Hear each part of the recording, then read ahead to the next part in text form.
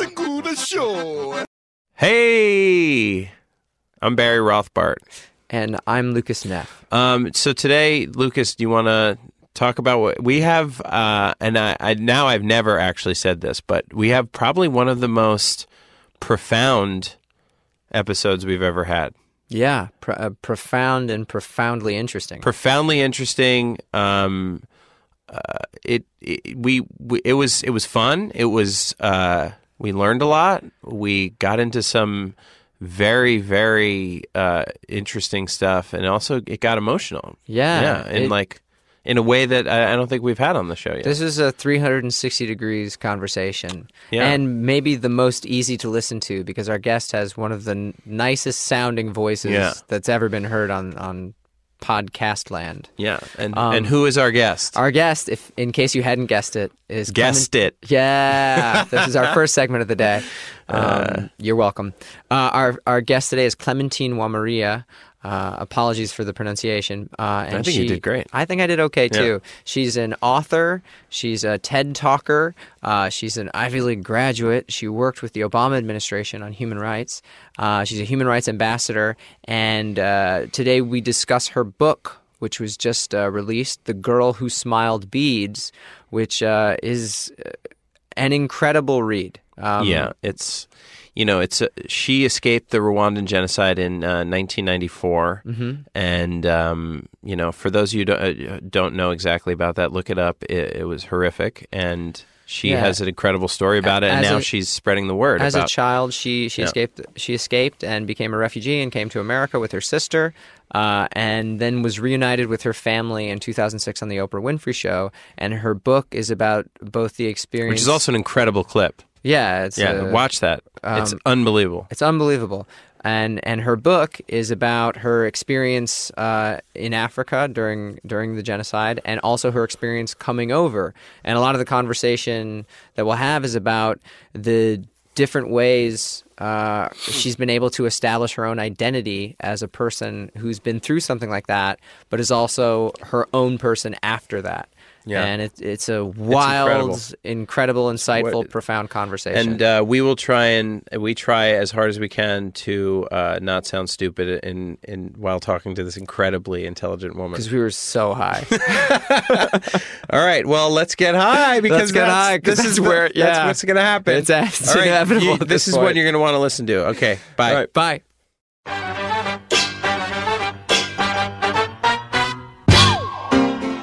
Saving the World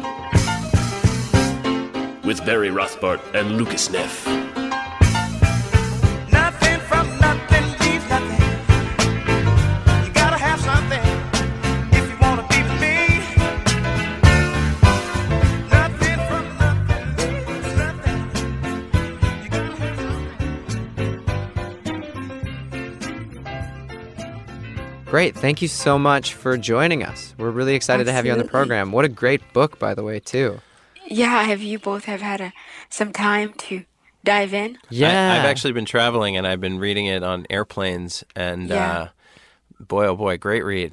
It it got me to the point that I was starting to. I read your book and it was so compelling and insightful that I started reading the other books that you mentioned afterwards, like that you kept referencing. Like I started reading Austerlitz, the W.G. Sebald book, and I reread Eli Wiesel's Night again afterwards. It's such a. It sounds a little like Lucas is bragging about how much he reads. Because I am. I read a lot, Clementine, and I want you to be impressed by me. I read a lot of pages. I really packed it in here. I read less, but I read better. I would disagree with that entirely, Clementine. He's misleading you. I'm both a prolific and very good reader. You're so funny. I think we have a question for you about your book. And it's sort of hopefully can get listeners to sort of like ease into sort of understanding the book you wrote, which is once again a really fascinating read. The title is very interesting. The Girl Who Smiled Beads. Yes. And for people who aren't familiar with the book, maybe you could walk us through why you chose that as the title. Well, I chose the title for many reasons, but the three reasons. One is it's it's in 2000. I think maybe it was in 2012 or something. 2012. Oprah invited me to go to speak to her girls in South Africa, and I, showed up, and I was just so present because it was my first time going back to South Africa since 1997. And so I went back with my sister. It was beautiful, beautiful gathering of all these different phenomenal people. And then immediately when I was walking to the welcoming hall, I saw this beautiful doll, and this doll was beaded from head to toe. And I'm an emotional person. I'm open to that, and I just started crying. And my sister was like, "What's wrong with you?" And this is Claire, my older sister. Yeah, very natural reaction for a sister to have. What's wrong with you? It's like, are you happy? And I'm like, did I have a doll like that? And she said, no, you do not have a doll like that. It's a story. It's about the girl who smiled beads. And then she's like, oh my, and I'm like, wait, how did the story go? And she started, and I was like, wrong. And she's like, this is why I never told you this story. Oh, wow. And so the story is my nanny growing up. That's the story that she used to be able to make me do anything. I mean, it was like a trick. and it's like, Clementine, go brush your teeth. And then it's a story that really, my nanny told me stories that had no end. And this one, there was not an end to it, but there was a conclusion to it that I didn't like. And so every day I added on the conclusion that I liked. And so, the story, it's a fairy tale. It's like a combination of the adventure of Alice in Wonderland and what's that? The German tale where they leave little crumbs of the bread Hansel behind. and Gretel? Yes, that one. It's almost like the I've read that one as well. Yeah, it's dark. That's a dark story. Yeah. It's dark stories. It's a combination of like those fairy tales, but in Rwanda, there's a whole art of storytelling.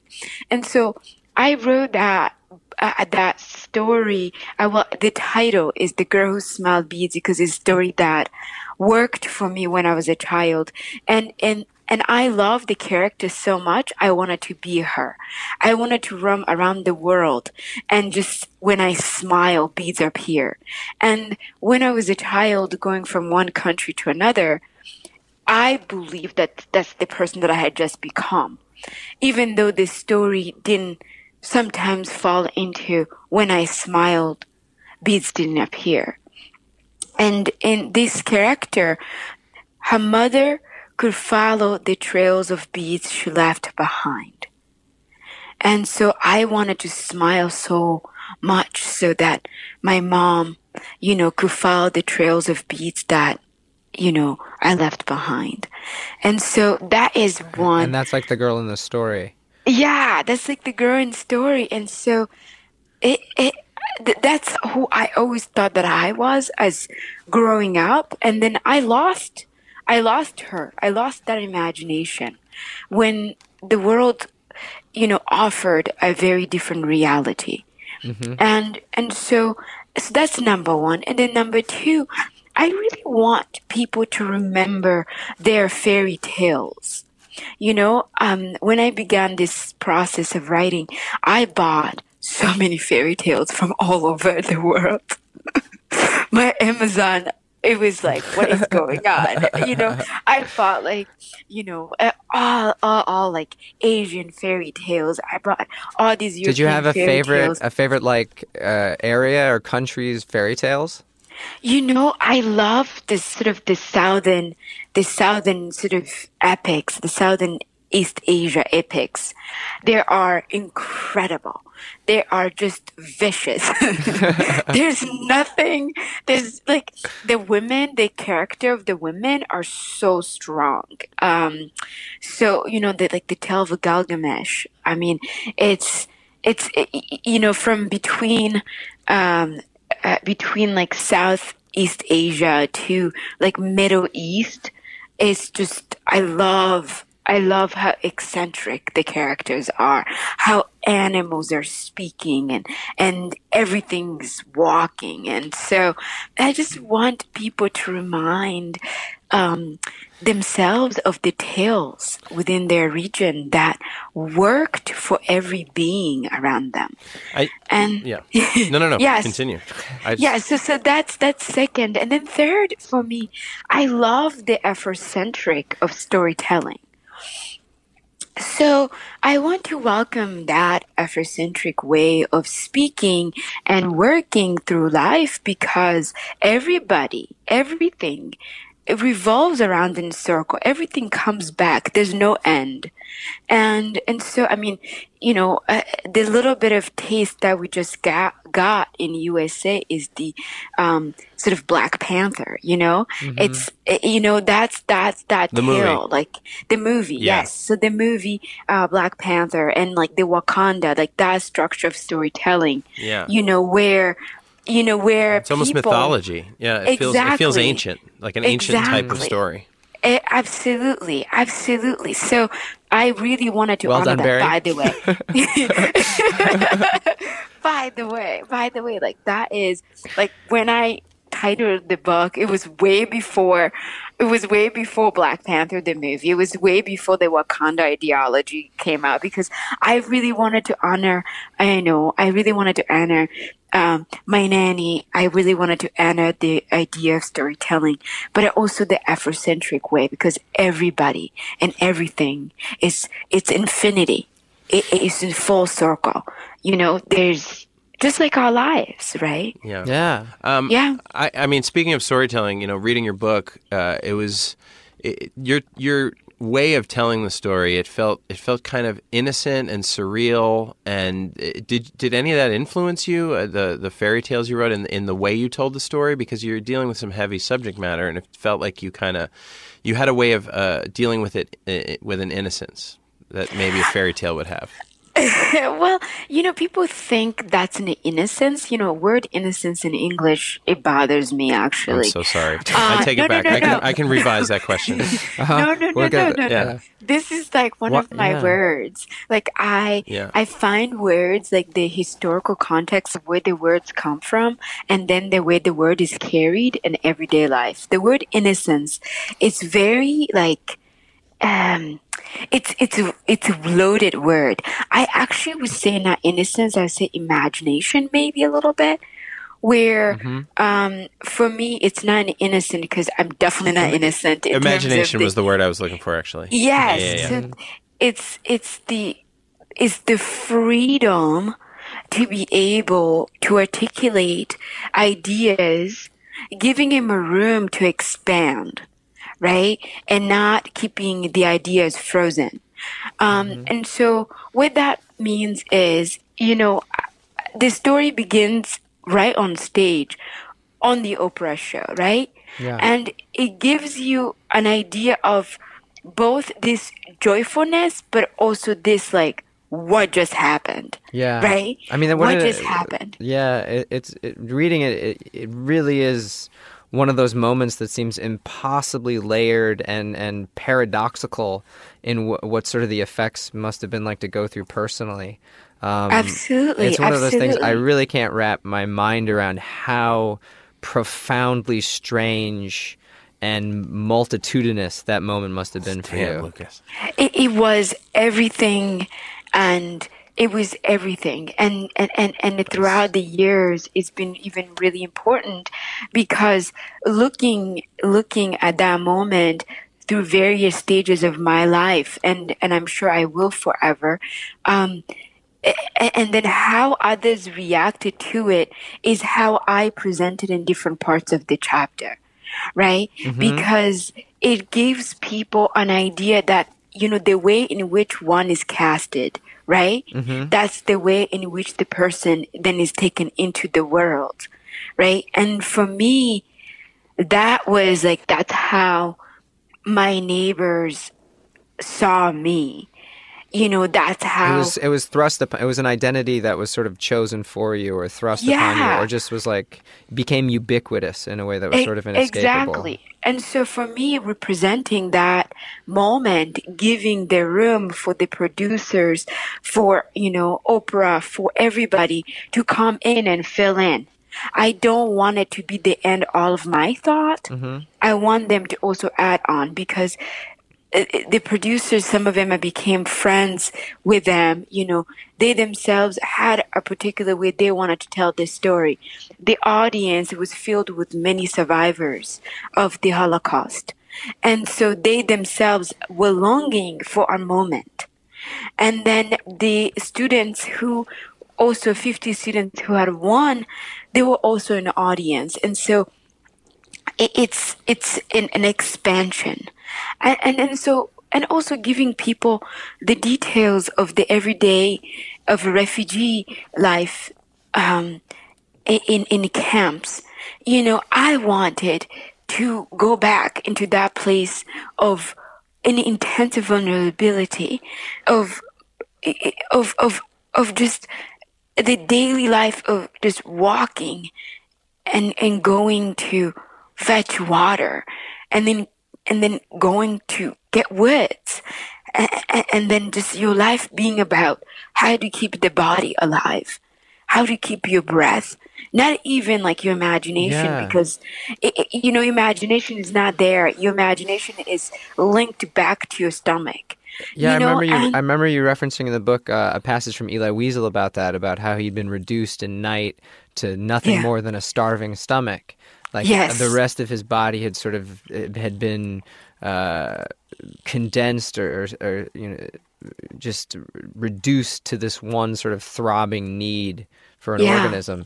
And I actually had a question about that for you, if you'd allow me to sort of riff on that. It's that there seems to be sort of two experiences you describe when you talk about sort of like when you talk about your relationship to genocide, even the word itself. And how it sort of seems to be too clinical or too removed or too depersonal to really capture the sort of infinitude of personal experiences that occur during it. Great words. Lucas doesn't always use these words. Just to let everybody know.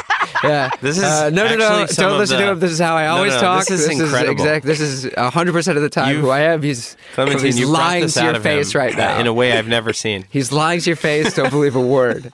But I was curious about this sort of relationship between genocide, and I apologize I don't have a better word for it, but how genocide both is a depersonalizing experience where you feel that your imagination is gone, your mindfulness is gone, your body is worn down to its most basic senses.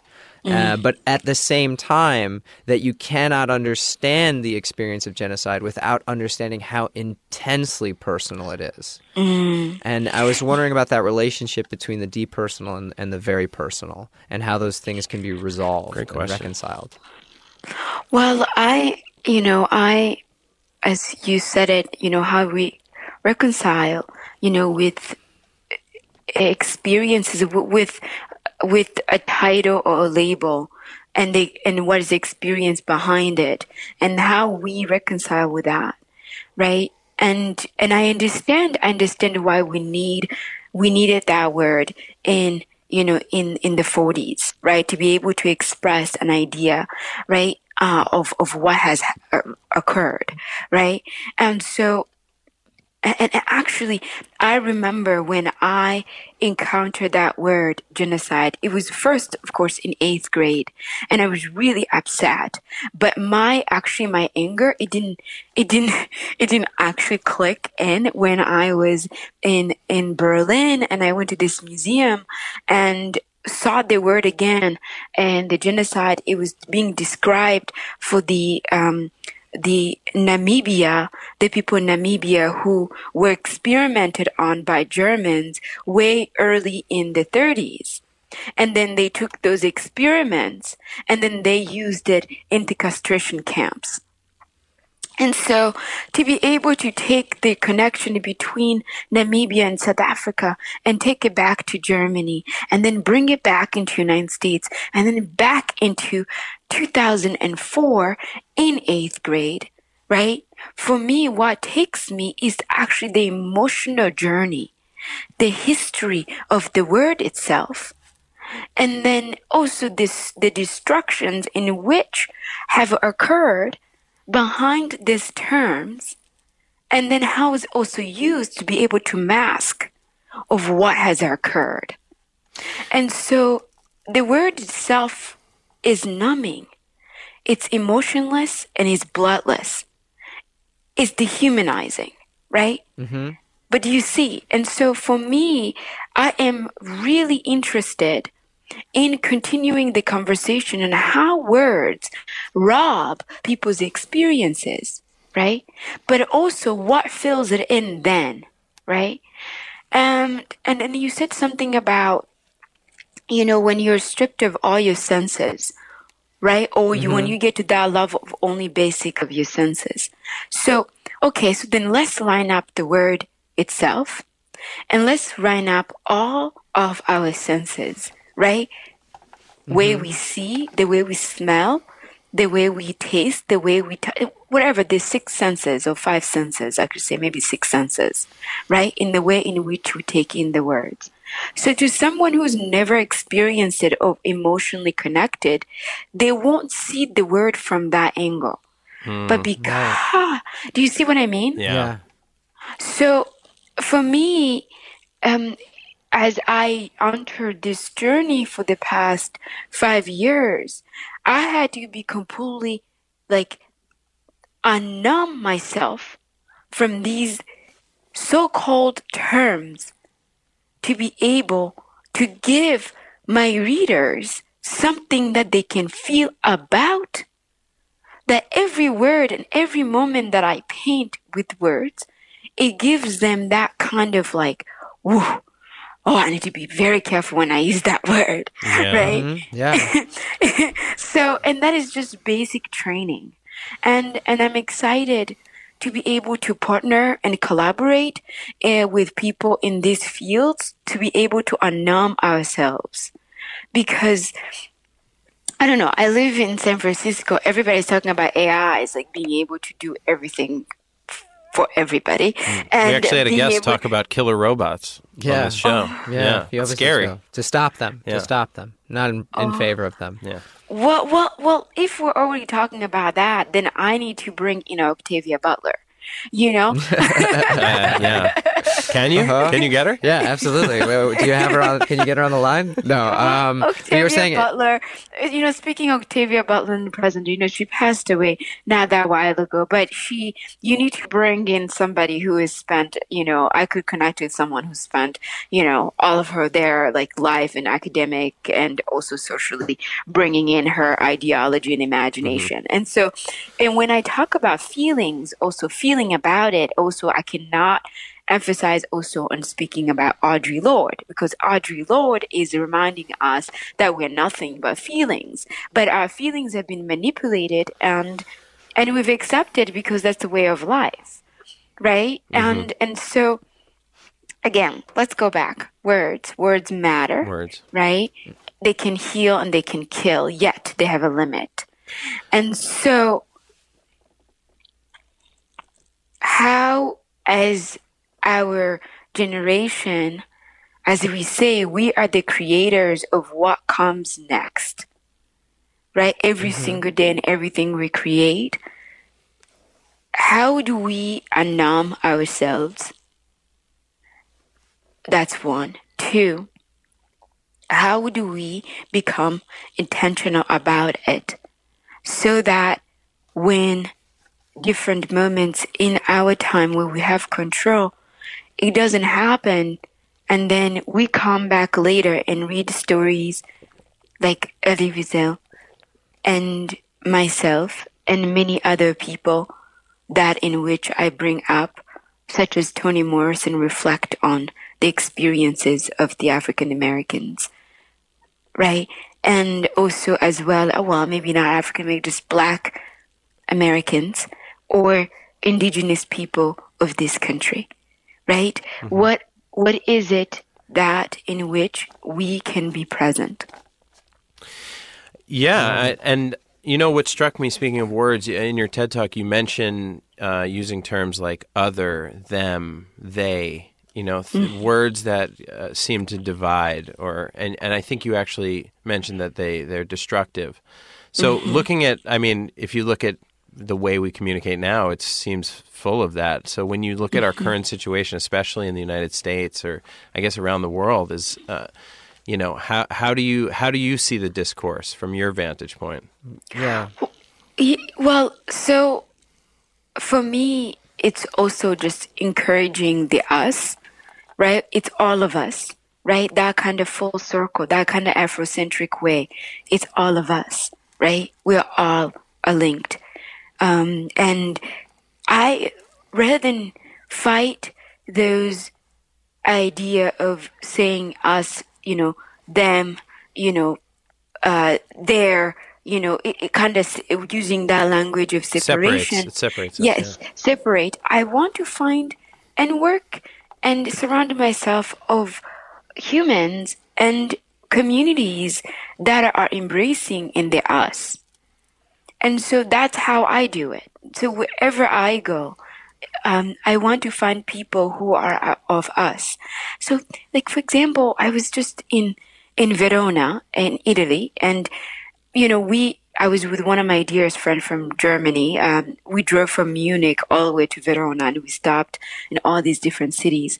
And then before we could get a reference of the restaurant, I said, what is the one of the oldest restaurants / wine place in Verona? And we were able to be given that, and we closed down the restaurant.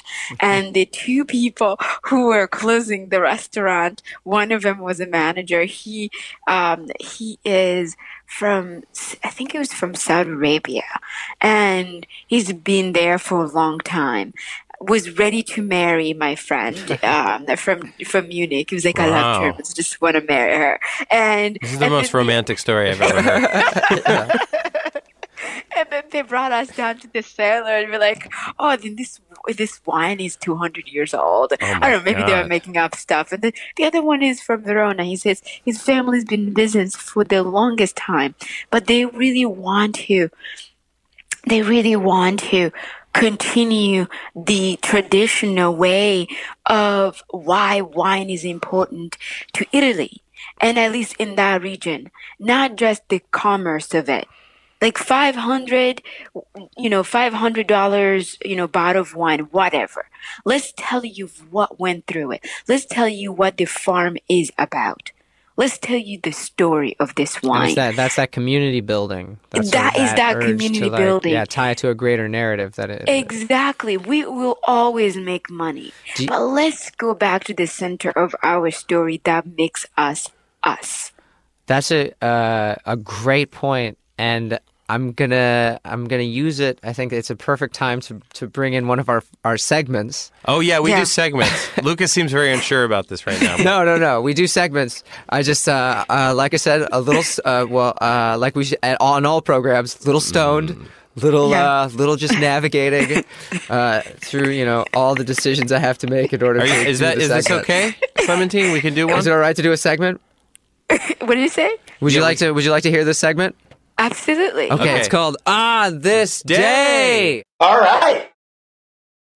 I loved it. Okay. It's one of our favorite segments. So it's pretty self-explanatory. I'm sure you listen all the time to our podcast. I get a lot of criticism for this segment because from Barry almost entirely because it's so self-indulgent. It's gotten a little fat. It's much longer than it should be. Okay. I know. A balance. There is a balance. You're absolutely right. This has been thrown out of balance. Having said that, what this segment is that I talk about things that are positive in history that happened on this day. It's like a little bit of like, hey, it ties you to history. It ties you to the greater narrative, much like you were talking about, with interesting and positive facts that happened on this day, which is June 25th. To stay positive. Now, to be fair, the day that people will be listening to this, that you, the audience, are listening to this, it's not June 25th anymore, so it's no longer this day. But on this Spoiler. on this day, which is right now when we're recording, June 25th, not the day that you'll be listening, a bunch of really cool I like things you always happen. clarify this as if people are just going to be in chaos, like wondering why you're talking about the wrong day. I think that we have a lot of first-time listeners because our audience is always growing. Like, Yeah. We got Clementine today. as we know. She's already on board. Yeah, Okay, I'm on. let's I'm jump on in. it. Let's jump in. Now, I've like I said before, I've gotten a lot of criticism for that this segment is getting too long, and I was told to shorten it up. This intro is now getting too long. But so many great things happened today that it's going to run a little long. And I thought that was okay. On June 25th, this day, which is not today that you're listening, in 1678, what first was awarded a doctorate of philosophy? A Venetian from Venice, Venetian Elena Cornaro Piscopia is the first what awarded a doctorate of Why philosophy? is this a trivia question now? Okay, I'll tell you what it Yeah. is. In 1678, on June 25th, Elena Cornaro Piscopia was the first woman awarded a doctorate of philosophy when she graduated from the University of Padua. Hey! Which is like a cool first. Padua. I love 1678. Padua. I like Padua too. They're very like progressive in Padua. Padua. Very progressive. They're giving out they're like, women can be doctors of philosophy. Okay. Speaking of firsts, Kim Campbell in 1993 was sworn in as what? President. Close. She was sworn in as the first female prime minister of Canada in 1993. Oh. Kim Campbell was the first female prime minister of Canada. In what year? 1993, Wow. on the day June 25th. That's All right? amazing. In I can't nine- believe we've never had a female head of state. It's we're insane. I think we're the only one left. Yeah, we're literally we're Yeah. the worst. I can't believe how far behind we are. Okay, there's three? There's three on this day? there's, Oh my God. there's more. In 1984, what American singer released his most successful studio album, Purple Rain, on June 25th? Yes! Any guesses? Any guesses as to what American singer released Purple Rain? Prince. Prince. Yes. Purple Rain was dropped today story, but- in 1984. So that's a great June 25th, loaded with great news. That's a great on this day. In 1978, Oh my God, there's four? and this is a special one for you, You just talked Clementine. about how long this segment This is yeah, and I apologize that this one was going to run long. This one is specifically for you, Clementine. It's a San Francisco fact, and you live in San Okay. Francisco. Oh, boy. What flag representing gay pride was flown for the first time during the San Francisco Gay Freedom Day Parade in 1978? The rainbow flag? That is correct. Yes, is I got correct. two. Uh-huh. I think you should open with that. The rainbow flag debuted today in June 25th, which is not the day you're listening. And then finally... Oh and my this God, is- there's five? You have five. I have five, but this one is... This started with one. Look, I couldn't overlook this fact because it is so tied to what we're talking about today, and it's incredible how I thought everything, just the alignment of fact felt too insane to not mention. And this is sort of a more serious one. I know it's been a very light segment, but this is more serious. It's actually been a really heavy segment. In 1947, on June 25th, The Diary of a Young Girl, better known as The Diary of Anne Frank, was published. So, we're talking about your book, which is a similar story of a young girl going through, what to some extent what is an incomprehensible experience, and helping the rest of the world understand it better. So I thought that was a very On this crazy thing on this day. day. I know. I love all of them. They're all connected. The girl whose smile beats. But guess what? So I was just in Padua last year and love the city. If anyone wants to go to Italy and wants to have a great time, Padua is the largest growing city, actually, of many people from all over the world. That's so crazy you're especially mentioning from Middle this. East. Yeah, Padua is one of our chief sponsors of the program, so this is incredible. No, No, we don't have sponsors. we're not sponsored He's by the city lying. of Padua. Guys, stop playing with me. So it's great, but I spoke at the university with all these teachers who are about to teach many families from immigrant background, and then also the other connection. It's the book is going to be published there in July.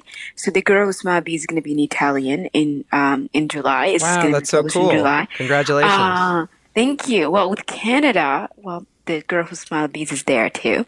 So I love Canada. It's my favorite. Well, part of North America. I really love it there. I love USA too, but I love Canada. Well, so we're second. We're second. I like Canada too. Yeah, Canada's pretty great. Oh. I was just in Vancouver. It's a lovely place. And then, well, Purple Rain, of course. I just think about Berlin when I think about Purple Rain with this one organization. And then, someone became, I feel like all of it is connected. But yes, facts. Facts are important, but I think also just connecting dots is also so important, that everything is not disconnected, but it's connected. Yeah, it's that sense of us, Yeah. like you were talking about. We just had a lot of dots to disconnect. Yeah. So that was on this day. A nice short 10-minute segment. Yeah. I have if we want to get back into it, I have a question. It's something you talk about a lot in your book, which is this sensation, at least when you were younger, of when you had come to the States of impersonation. Of how you felt you had to, and this is something you referred to when we present identities. And in your book you discuss the experience of like impersonating for other people what you thought a regular girl was or a normal girl. Do you still feel as if you're impersonating in some way or form like an identity or a person that you need to present something that is not who you think you are, or have you moved on to a different way of being? Or... Well, not anymore. I think, especially when I got to college, like so at Hotchkiss, I talk about at Hotchkiss when I was at this boarding school, and in Connecticut, how I realized how I had been that person, right? Because I was always somebody. And for the first time, I could just be me, and I could be Clementine.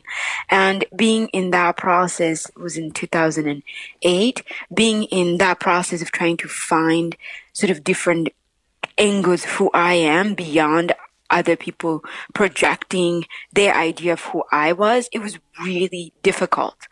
It was really difficult, especially going back home. And seeing people being like, you have changed.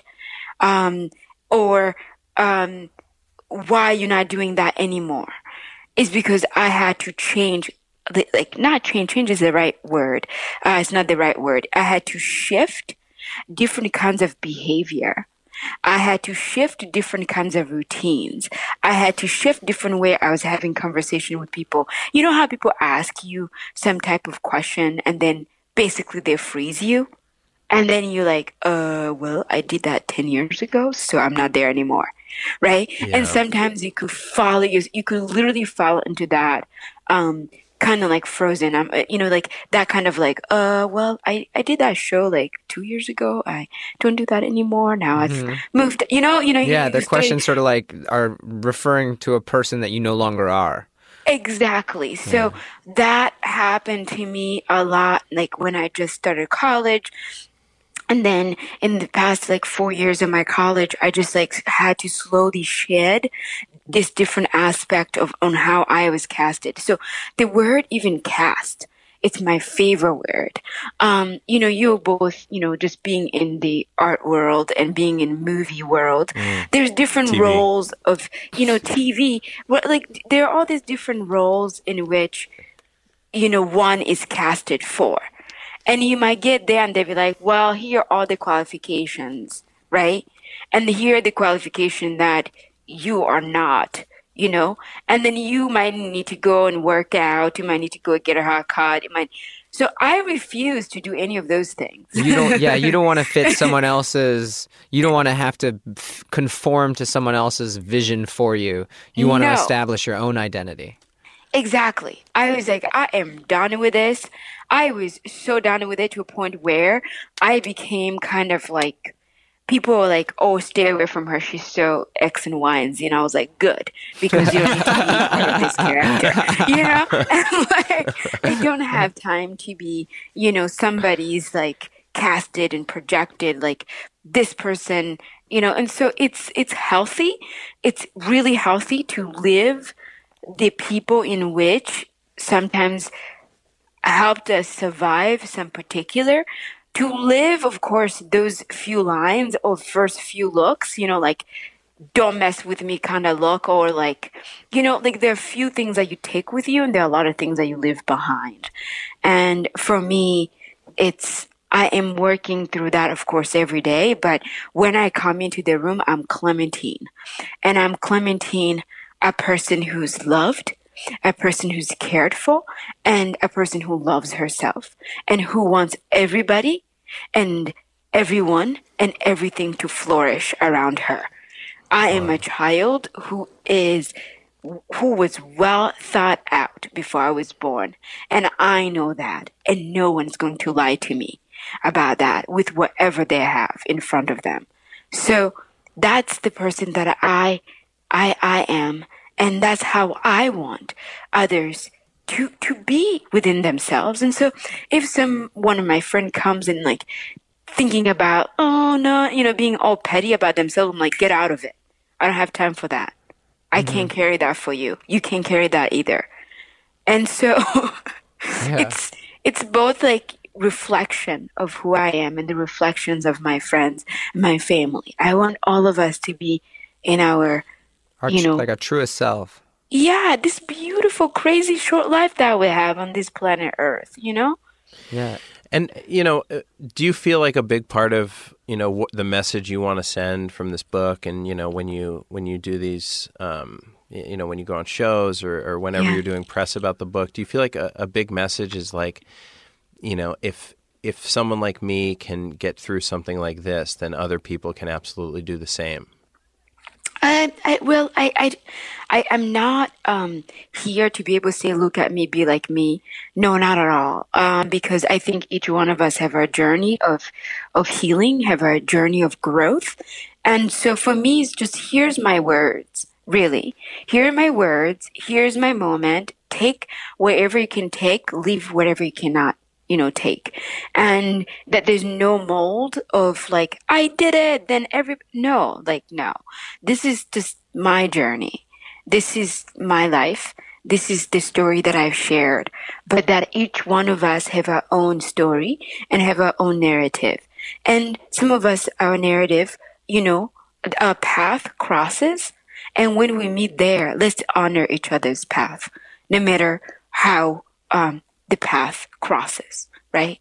And let's cherish each other's, triumph. Even you could just be like, I just survived college. I'm like, yes, let's do it. Let's party. Let's celebrate, right? Like wherever it is and how the world has offered itself to your imagination and your world. Like, let's meet in the middle. Like, I am not better than you and you're not better than me. Right? Yeah. And we are here. And also, let's just be about it. That's what I mean by that. That's what the Girl Who Smiled Bees is about. Let's meet about it. Let's just dance about it. Mm-hmm. Yeah, get rid of the sort of trivial, invented obstacles to our greater connection and embrace our existence together. Absolutely. And in knowing that in the goodness in which you're in, either with your family, with your community, with whatever finance, whatever it is that has allowed you to be yourself, how then you extend it forward? How then you expand it, right? And that you should just continue being a part of that, like, full circle. And so that you're not like, oh, I've gone to this level, whatever level you want to be, alone, right? Or I've survived these things, but I'm not alone. I'm with like a crew of people. I'm with millions and millions of other people. And so, I don't know, just like, there's that word authentic, but it's not that word. It's just like, I'm living my best life. Also that word, but just how is it that your best life is an extension of other people's best life. And then also the opposite of that, too. I mean, that's a really beautiful thought, that your best life is an extension of other people's best lives. I really love that. It really is sort of an affirming, positive way to look at how we could be spending our time together on this planet. Let's just chill. Let's I don't want anyone to suffer Let's just from get my high and best save the life. world.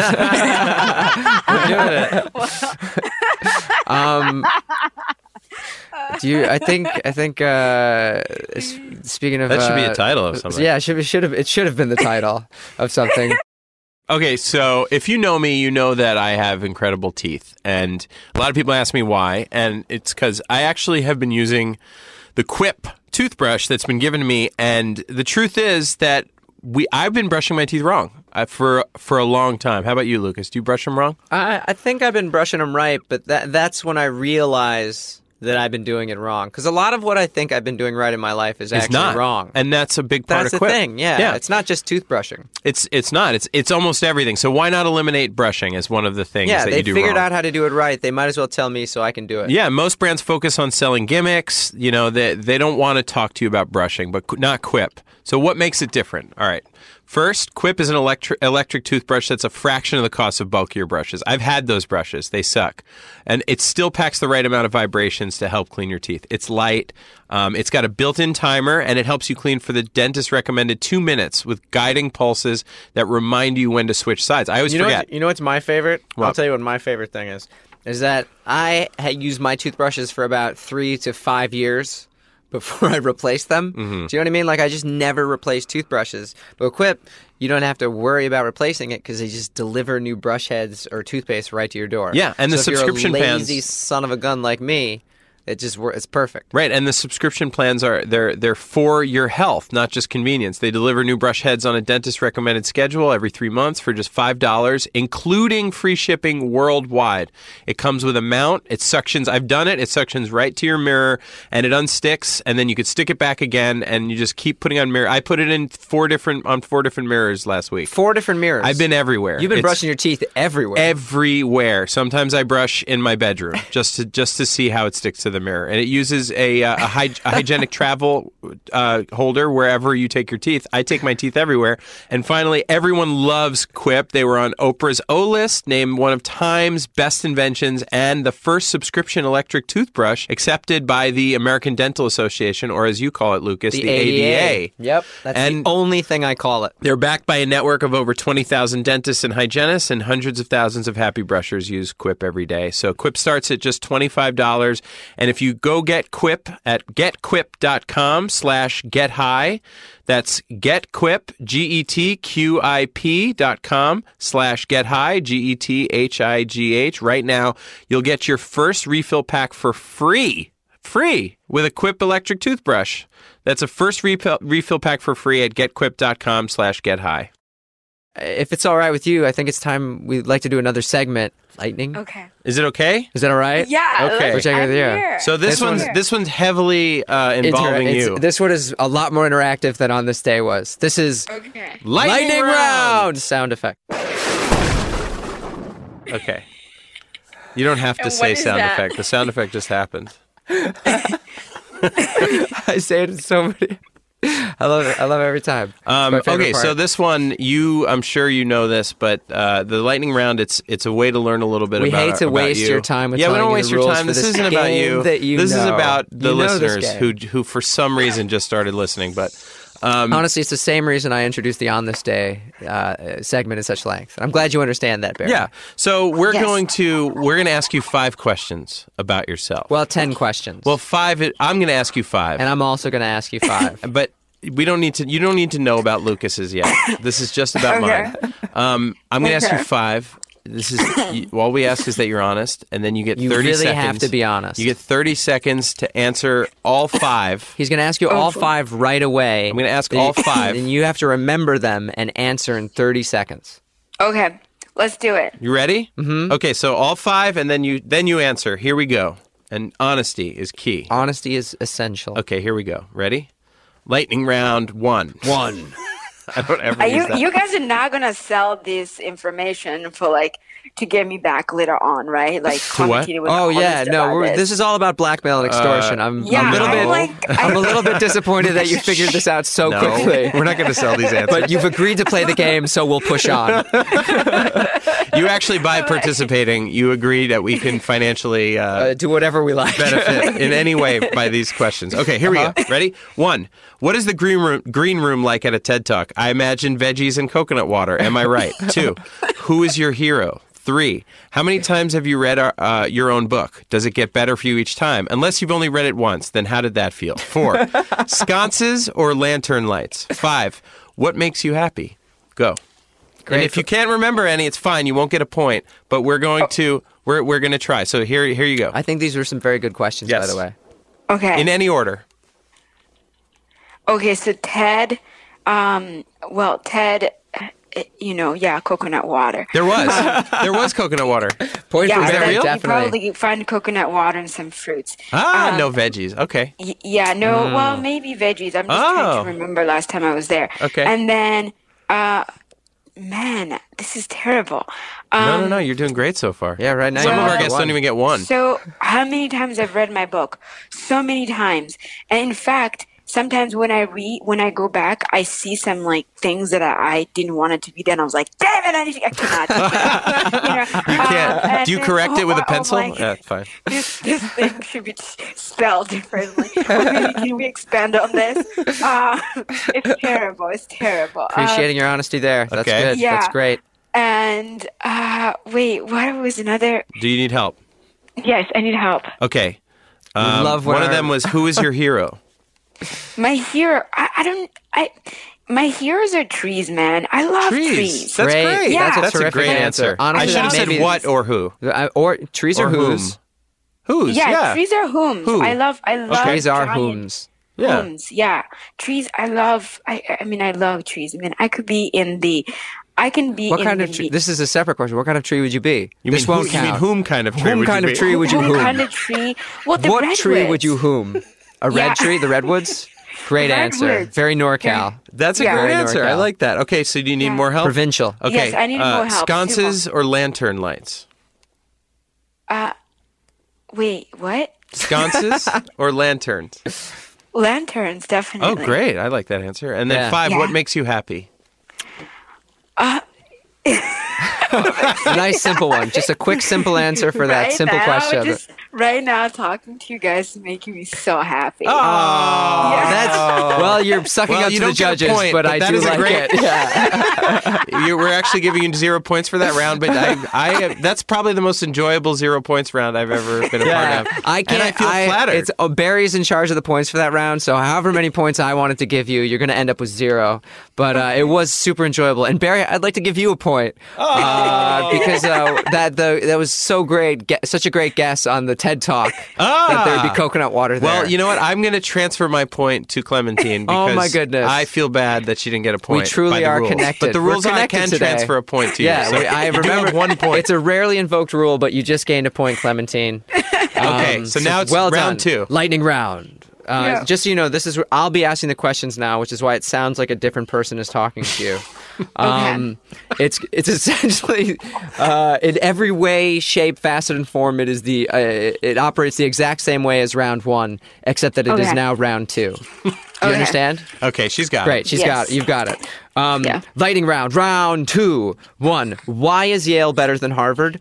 2. Oprah or Ellen? Be honest. 3. How tall is too tall? 4. If you were to write a fictional book, what would it be about and what would the title be? 5. Barry Manilow or Barry Rothbard? Oh, and that's me, remember Barry Rothbard. that Barry Rothbard is here talking to us. Okay. You have to be honest. Okay, go. Do Do I hear writing? Are you writing them down? I will completely forgot. Okay, so Yale. But Yeah. why? Why Yale? Well, even if I didn't go there, okay, so at a Harvard Yale game, oh my gosh, I'm about to be so honest. So at a That's all Harvard we Yale ask. game, our Harvard Yale game, if you really want to know, go to Harvard Yale game and go to where there are like just the tailgates. then you will know why.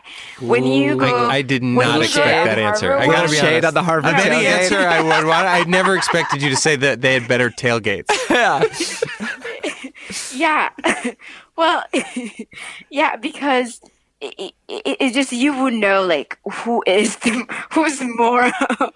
just more like think they're like forgotten about that the rest of the world is to share with everybody. That's how you will know. Okay, So okay. that I like is that answer. literally because for me it's just simple. If you don't clean where you've spent your time, like for me that is just like you've missed a whole Yeah. you've missed a whole history of a human history. Really, Yeah. like just clean up after yourself. Oh, like they're don't messy. judge. Yeah. Yeah, Okay. because They're there's messy. someone- Harvard kids are a bunch of litterers. I did not say that. No. I just said They're you dirty guys litterers. asked me Harvard Yale, and then I just want to give you one example. Well, it's on the I'm not record. saying- Harvard, you're a bunch of dirty, littering, dirty litterers. No, I did not say that. You didn't need to say it, Clementine, because we all know it. That's a. And I Yale like that has answer. the best tailgates. Yeah, Yale I- kills it at the tailgate game. Do you need help? Do you remember the next questions? You guys are terrible. No. No. Then I remember something about fiction. Yeah. If you were to write a fictional book, what would it be about? And what would the title be? Man. That's a really hard Just question. remember you- That is like limited time. That's such a hard question. Oh my God, that's so hard. Almost as hard as understanding what You're makes you asking her happy, to pitch probably. you a book. If I was writing a fiction, How do you know she's not writing fiction? That's Yeah, well, then this would be very easy to answer, I presume. it's so hard because everything fictional, it's like related to real life. So I probably just like create this character, like who just like shifts and almost like so like young shapeshifts. adult. Yeah, Yeah, shape- like cool. shifts, but like not to, how all these superpowers, they always have like something to save, Uh-huh. like the thing is this time's just have fun, like nothing to save, literally nothing to Like, save. there's a party across town. I'm gonna I'm gonna Yeah. shapeshift I'm gonna into a shapeshift- car so I could drive there. I was going to say really long legs so I could walk more quickly. And then there's a bowling alley over there. Yeah. So I'm gonna, Turn into a bowling shapelift ball. into a bowling ball. And make a friend. So what would the title of your book be? What would the title of the shape-shifting bowler I think called? that's. I don't know. The shape-shifting bowler? I don't want to tell you. You have to tell me. It would be what's that beautiful color? Well, right now The color purple? No, not that book. All right, fair enough. Oof. This is a reminder of another question. Well, I was thinking also for the tall. I think I remember tall because you were just talking about growing bunch of legs and walking everywhere. Mm-hmm. But tall, I don't know. I can't say tall is too tall. I have no idea. I'm sure the person who's the tallest, they think they're not that tall, and if people look at them, they're like, what? You guys have never seen anyone tall? Like, So no Because tall is too tall. no tall is too tall. That's the I like word. that. I like Yeah. I that. don't know if Right. you've ever flown Southwest, but there's turns out 6'1" is too tall. Boom. Boom. I'm get actually the boom 6 in foot there. and a half. I'm not 6'1". Oh, so you're taller. Yeah. Okay. All right. No, What was 6 foot and a half. Oh, 6 foot and a half. So not shorter. 6'1". Yeah, half an inch. I round up. I- You're 6 That's foot fine. one. Yeah. So I like that answer. Did you get them all? No, there's two more Two questions. more you missed. Two more questions. You're nearing the end of your 30-second time limit. Oh man. It was Oprah and Ellen. Oprah or Ellen? I think I Degenerate. It's a very hard. I just wish that they would come and hang out and have a show together, and I just go and dance. Oh, Yeah. that's You'd like great. you'd like to be a dancer on the Oprah show. Yeah, I'm Okay. just like, Oprah Ellen. I'll tell you, I think I want to produce think- that show. That sounds like a Right? lot of ratings. Can you please do it? And you know what? Every time Money. we just come Sounds with a like new money. guest and like just have a good time with You're them. pitching a lot of great stuff This in this is lightning great round. I'm just stuff. going to say that. Okay, what is we the have the one last more final question. Oh, this is the big one. This is the one we've all Barry been waiting just for. remembered. Yeah. Okay. Do you remember? Do you need help? No, I don't remember. Okay. It's Barry Manilow or Barry Rothbart. And remember, Barry Rothbart is in the studio with It's us right insulting. now. You have to keep reminding her that. And you have to be honest. Barry Should I Manilow just say, or Barry Rothbart? I don't know, you guys. I just don't know. no. I'm just meeting you guys. I can't. I'm but it would terrible. just. Am I I'm better than Barry terrible. Manilow? Listen. You've So had- I'm, as you say, I want to be honest, right? Yeah, no. I can't do. be You have to be honest. With, I can't be like one of those people like blindly choose. Like that is just not cool. And you know know Barry Manilow, so you're saying that you Well, would pick Barry. You can say it. Yeah, no, Yeah. it's unfair because I need to have a chance. Do you know Barry Manilow? Would you Have say you met him personally? Would you say that it's easier to know a person by their work or by an hour of conversation with them? For me, you know what? When they're not knowing that I'm watching them and then the way they behave, that's how I pick. Oh, so if you put Barry Manilow in sort of like a maze, and then Barry Rothbart in a maze next to Barry Manilow, and I like that the small chance of insulting like- Barry Manilow kept like, you guys, from saying the nice thing to me that I'm better than him. the tiny chance that he's listening. I mean, I appreciate all the I different do appreciate perspectives that here, honesty. but That's actually the bravest, probably you the did bravest pick Barry choice you could make. Manilow. Just on the record, Yeah. Barry Manilow is your selection. I got to say how brave that is. so That's very brave. We really admire your courage and your honesty. That's the main thing. I want to make sure that this is like edited and like not edited so that everyone can like We just edit my voice over your voice going, Barry Rothbart. I choose him. Okay. Okay, great. Yeah. Well, That was lightning round. I'm going to give you a point for your lightning round, Clementine. man. Because she was so brave. She Yeah, was that was so brave. That was brave. She sucked up hard to us in lightning round 1 when she was like, "Oh, the best thing is having fun with us. That's what makes her happy." But round 2, she really brought the honesty, and you could tell because she chose Barry Manilow over you.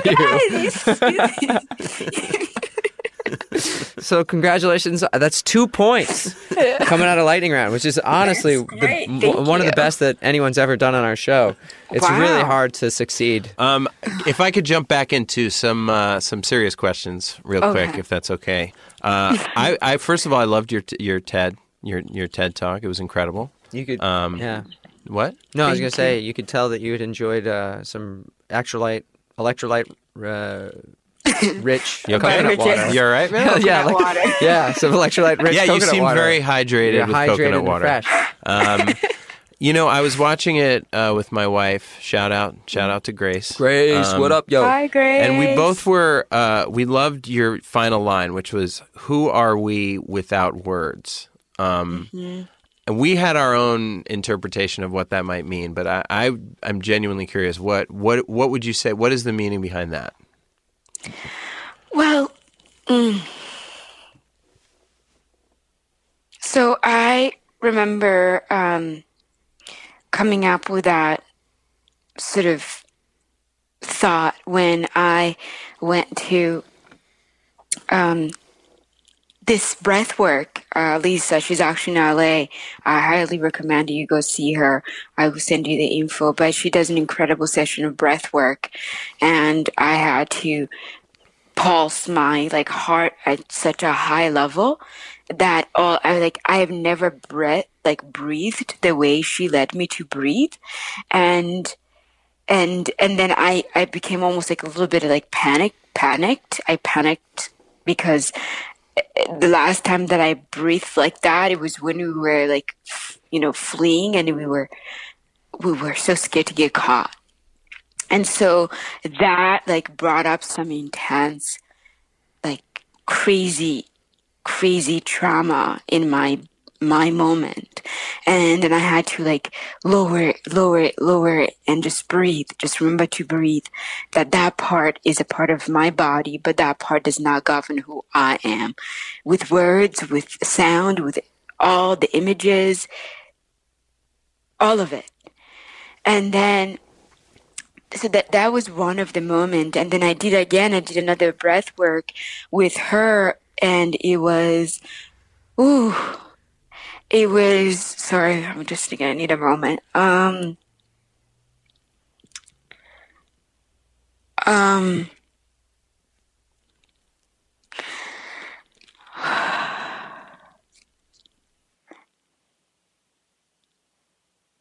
uh, I was with Summit SC.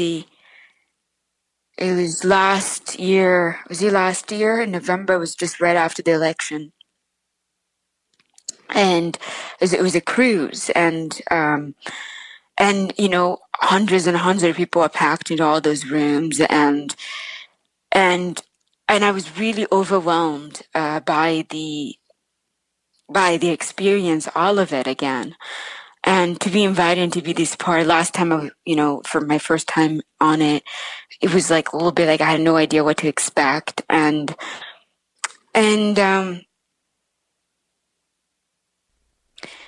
sorry, I'm going to take a little bit of my time because I'm trying to feel about it and no rush. to feel about it. Take as much time as you need.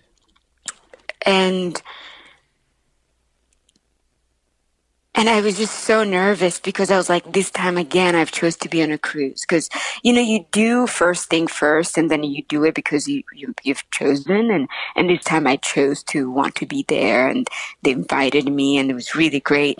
And then I realized once I got on the cruise, I panicked because I just felt like such an intense shake in me. And then so I spent a lot of time doing yoga, and of course, one of the moment I ended up seeing Lisa again. She was there for breath work, and I joined her again, and then she like really.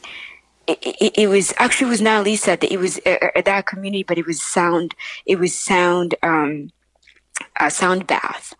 And there were all these different crystals, and so they had done this sound bath, and we were right in the middle of the crew, the part of the ship, and then there was a pool, and so the water. So I felt like I had been held on the top of the water, and I was recalling a different memory, and I was recalling the memory of my dream when I was a child in Congo, and the ship being able to sink.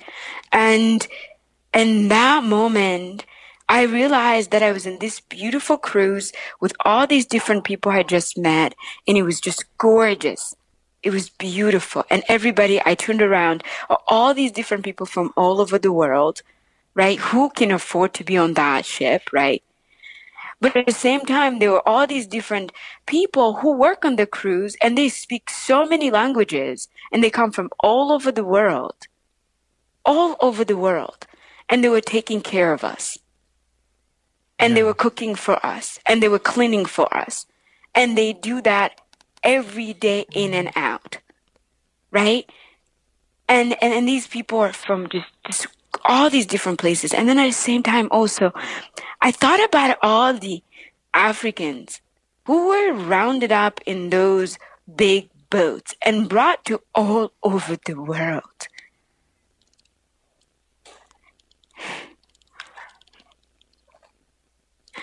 As cargo. And all that I am as a human connected to all those humans.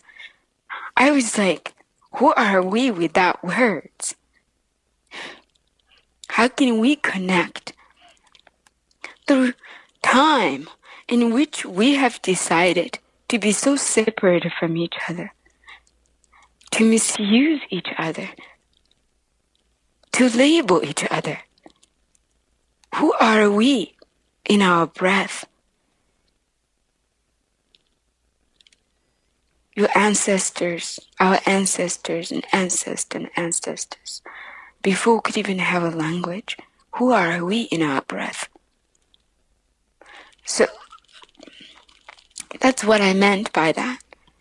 Who are we without words? Because without words, we are our breath and our heartbeat. So that's what I was trying to convey. But you see, with TED, you have such a short time, and also everything is like right? And it's buzzword, buzzword, buzzword, data, data, data, data. I wanted to pierce to the data. I wanted to pierce into all these different ways in which we have programmed ourselves to see, to take in information. That's incredible. Yeah, it reminds me of actually a phrase from your book which was really resonated with me, and you quote your grandmother saying it, which is like, you lose your language, you disappear. And that was such an interesting, like, there's so much of the book is related to like the power to understand and the incapacity to understand. And language and the word seem so related to those possibilities. You know? Absolutely. So I you know, like, it was really breathtaking hearing you talk about, you know, without words, who are we?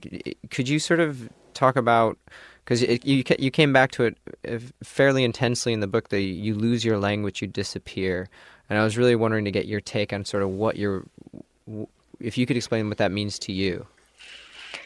Oh my goodness. I feel like for me it's just language, because I grew up in so many languages, you know. It's Kinyarwanda and French, Kirundi and French, Swahili and French, and Kibembe and Lingala.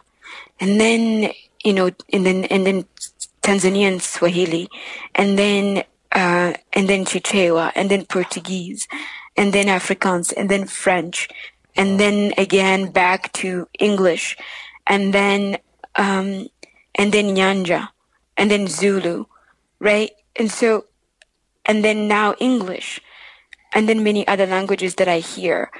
And so I grew up in so many languages, and it's all to communicate. It's all to be able to get the day, to go through the day.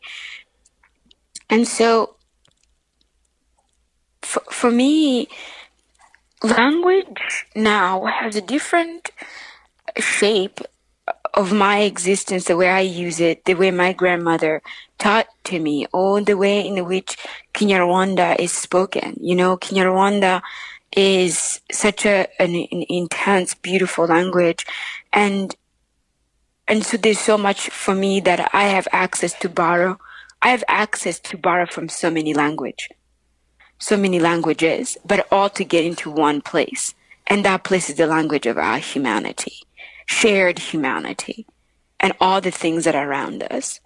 So going back to your question, for me, like language for me now, I disappear. When I disappear into the woods. When I disappear into flowers. When I disappear into all these different places. So yes, whatever your mother tongue is, whatever language in which your people speak, there's honor to it.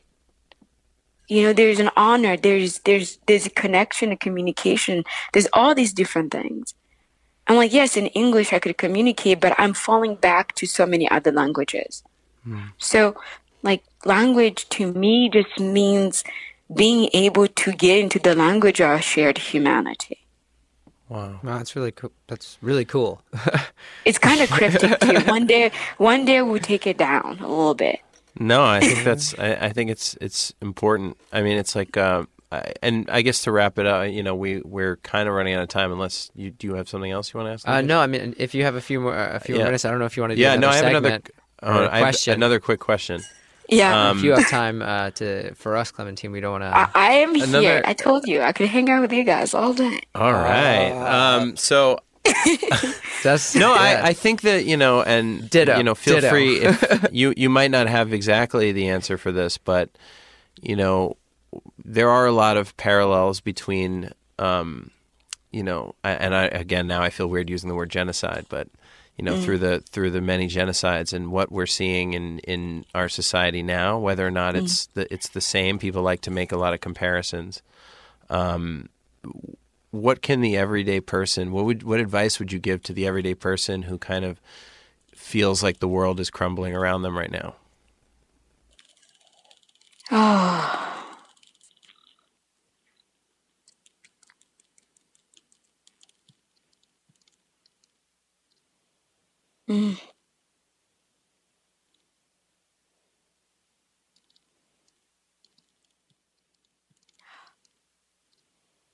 Mm.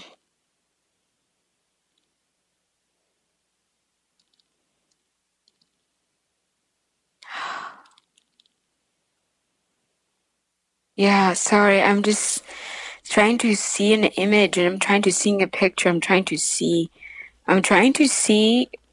somebody. I'm just trying to see somebody. Well, so however the world is offering to you and to your imagination that this is your life. This is your life. And this is your moment. And however the world is offering, either if it's suffering or joy, that all of it, it's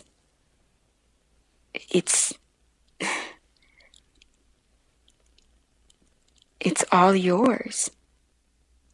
And so however you want to experience this, whoever is causing it has no control except you.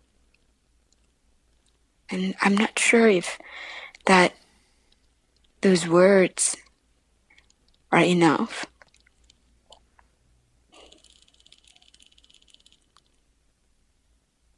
Yeah. Because I just feel like those of us that are causing pain, or all of us who are causing joy, I just want us to come and hang out and eat about it and dance about it. And yeah. So true. Oh, God, I wish maybe you can remember this right now. It reminds me so much. There was a phrase. There was like a phrase in Rwanda for when people wanted to resolve an argument, and it was such a beautiful phrase. It was like this. It's like something about how this conflict is terrible unless. Yeah, it's actually it's a Swahili word. Nishaurie. Nishaurie. Can you explain? Yeah, can you explain what it means again? I don't want to paraphrase. Yeah, it Nishaurie. It's just like, consult me, advise me. But it's so humbling, someone who has done you wrong to come and just look at you in the face and say, just advise me, Just advise me on how to not make you be hurt anymore. Or advise me because I'm confused, or advise me because I don't understand you. It's such a like that yin yang, like that fine line in between. Because it all leads us to choices then on both ends, right? Yeah, absolutely. Yeah. I know I become when I'm like trying to go deep, I feel like I become like one of the Buddhists. People are like, "Are you sure you're not a Buddha?"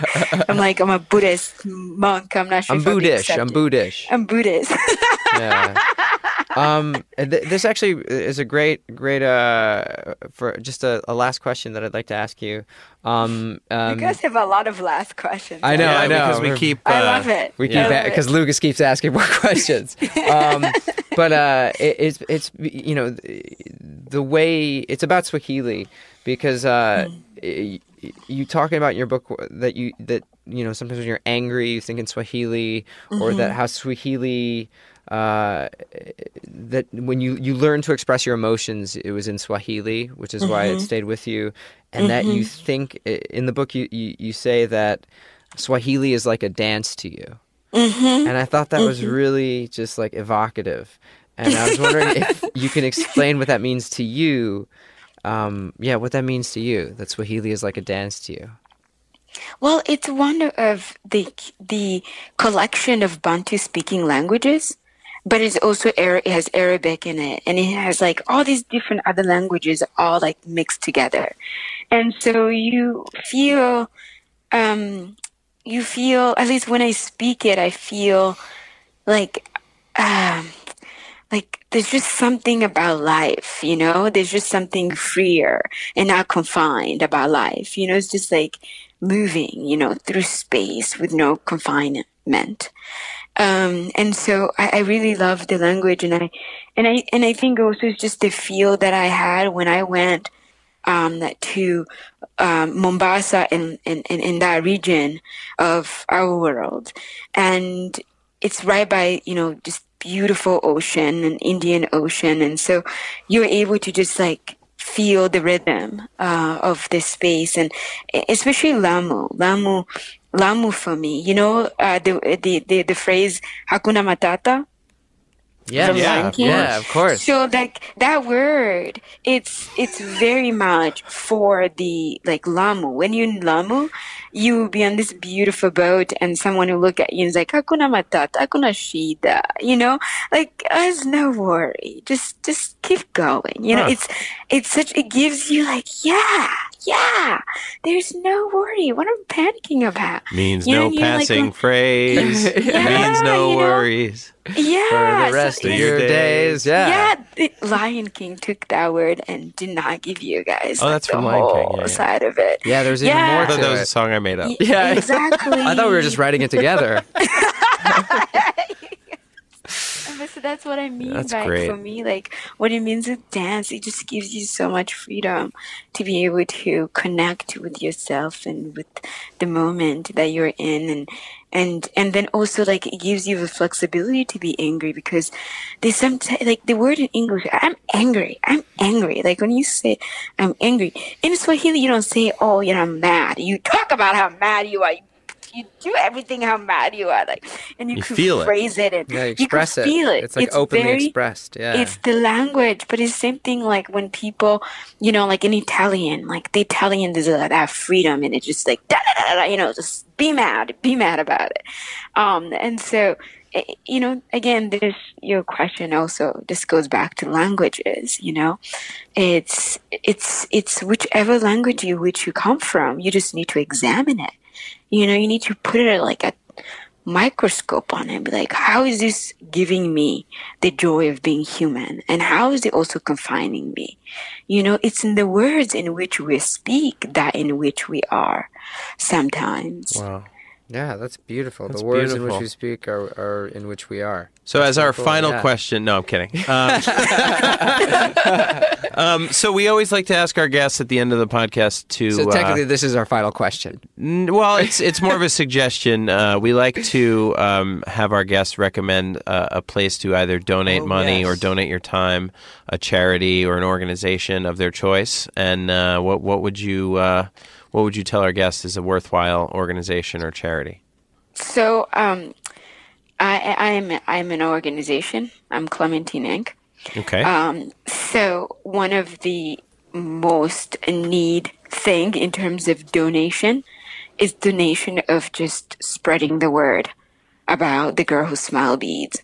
I'm in need of donation of time, of posting on Instagram, on Facebook, on your Snapchat, and whatever it is. Like I am so in need of help, and I think word of mouth is really awesome. It's the best advertising, and I need everybody's help. I would appreciate it because of so many places that I have been on my tour. I'm realizing the need for people to understand a person who's seeking refuge now in our time, and people who do not have a home, right? Mm-hmm. People who do not have a home and what that life is like, and people who do not have a country to call their own, and people who do not have a full family to call themselves into. And so I have done my best for 15 years to bring this memoir into the world's hands, into the reader, into the listener because of audio. And I just want to spread the word because it's to feel about it. So donating time to help us feel about it. That's great. Mm-hmm. Yeah, you think it could be another bridge of understanding for people to understand because we're in a global refugee crisis, and there is a real sort of chasm of understanding from the people who are seeking refuge and the people who have it. And but also people's family being split apart all over the world. Yeah. Wars, split families, policies, split families, lack of not understanding of us this is all of us. This is all of us. Yeah, so absolutely. So, listeners, if you haven't been paying attention, read Clementine Maria's book, The Girl Who Smiled Beads, and tell everyone else about donate it. your time, And spread the word. Yeah, And I will tell watch you, the TED, anything really, get me connect. and I can tell you firsthand, I read the book, and it is great, start to finish, and it's a really just provocative and moving story, and I think one that absolutely helps to bridge sort of the understanding between communities who have experienced and who have not experienced, or who sit in a different perspective from each other. Yeah. I think absolutely I'd recommend reading it. And I appreciate your time, and I thank you. hope that one day I rise above Barry Manilow in your Oh mind. my goodness. I mean, just I would have picked you, Barry. I would have obviously course. picked Barry Rothbard. You know me, yeah. Uh-huh. Well, There's not a thanks. chance I would have picked Barry Manilow. Let me But, get to know I you both, totally- and I would decide. Okay. Yeah, well, come on down to Los Angeles. We're here. Definitely. Thank you so much for being Thank on the you show. so much.